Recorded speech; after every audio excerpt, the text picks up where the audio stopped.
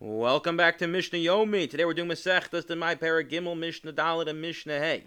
Continuing on our discussion of Namonis, of trust, and assumptions one makes when they get produce where they don't know it came from. The discussion today is what happens if you give your produce to someone who's not necessarily believed or trustworthy or punctilious in their observance of Trumas and Maestros. Do we have to be concerned that when they give back your payros, they give back your produce, perhaps they're not giving back what you gave them, but rather they switched it for someone else's? So let's say you go to the local mill and you bring your grains, which you fixed up, you took off the appropriate chumas and maestros, and you bring the grains to the local miller, who happens to be someone who's not believed. He's an Amaretz, he's a Kusi.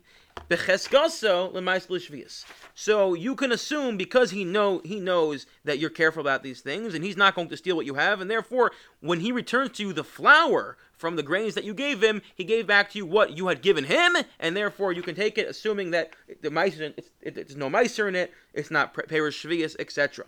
What if the local guy is an Ovid Kochavi? So Demai, then you have to be concerned, perhaps, maybe to speed things up, to expedite the process. He gave back flour from someone else who had given him the flour, perhaps an Amar who gave him the flour, and didn't give you the flour from the produce, the grains you had given him. Again, perhaps he switched out. He's not trusted to give you back what you gave him. Maybe he saw he liked it more than he liked what you gave him more than what he had in store, and therefore he wanted to keep it for himself. And therefore one must be concerned that perhaps he swapped it for some other flour he had there, and that flour was demai because it came from an amaretz.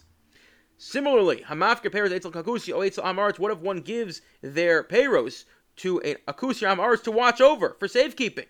So therefore he has to be concerned that it is meiser, or he does not need to be concerned that he swapped it out, and rather what he gave him is what the chaver gives the kusi or the amaretz is what the kusi or amaretz returns back to the chaver.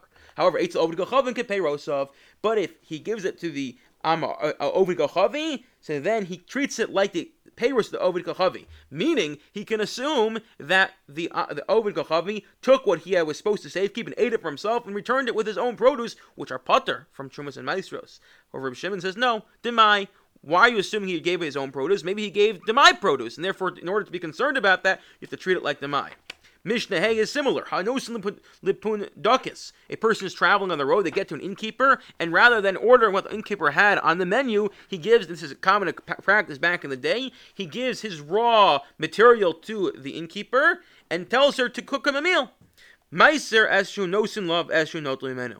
Not only must he take meiser when she returns the finished product of food to him, assuming that she swapped it out, but he even has to take meiser off what he gives her. And why is that? Because we are concerned we're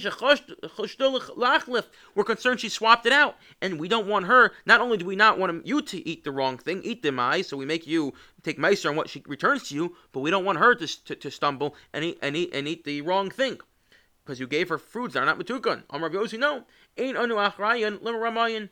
We only go so far to protect the integrity and the mitzvah observance of people who are upstanding citizens. We're not going to go so far as to say, take off trumas and maestros from food you give to someone if there's a concern that person might steal it from you. That's on them. They shouldn't have stole it. If they stole it, so we're not going to be concerned for their mitzvah observance, and therefore you only need to take trumas and maestros from what she returns to you.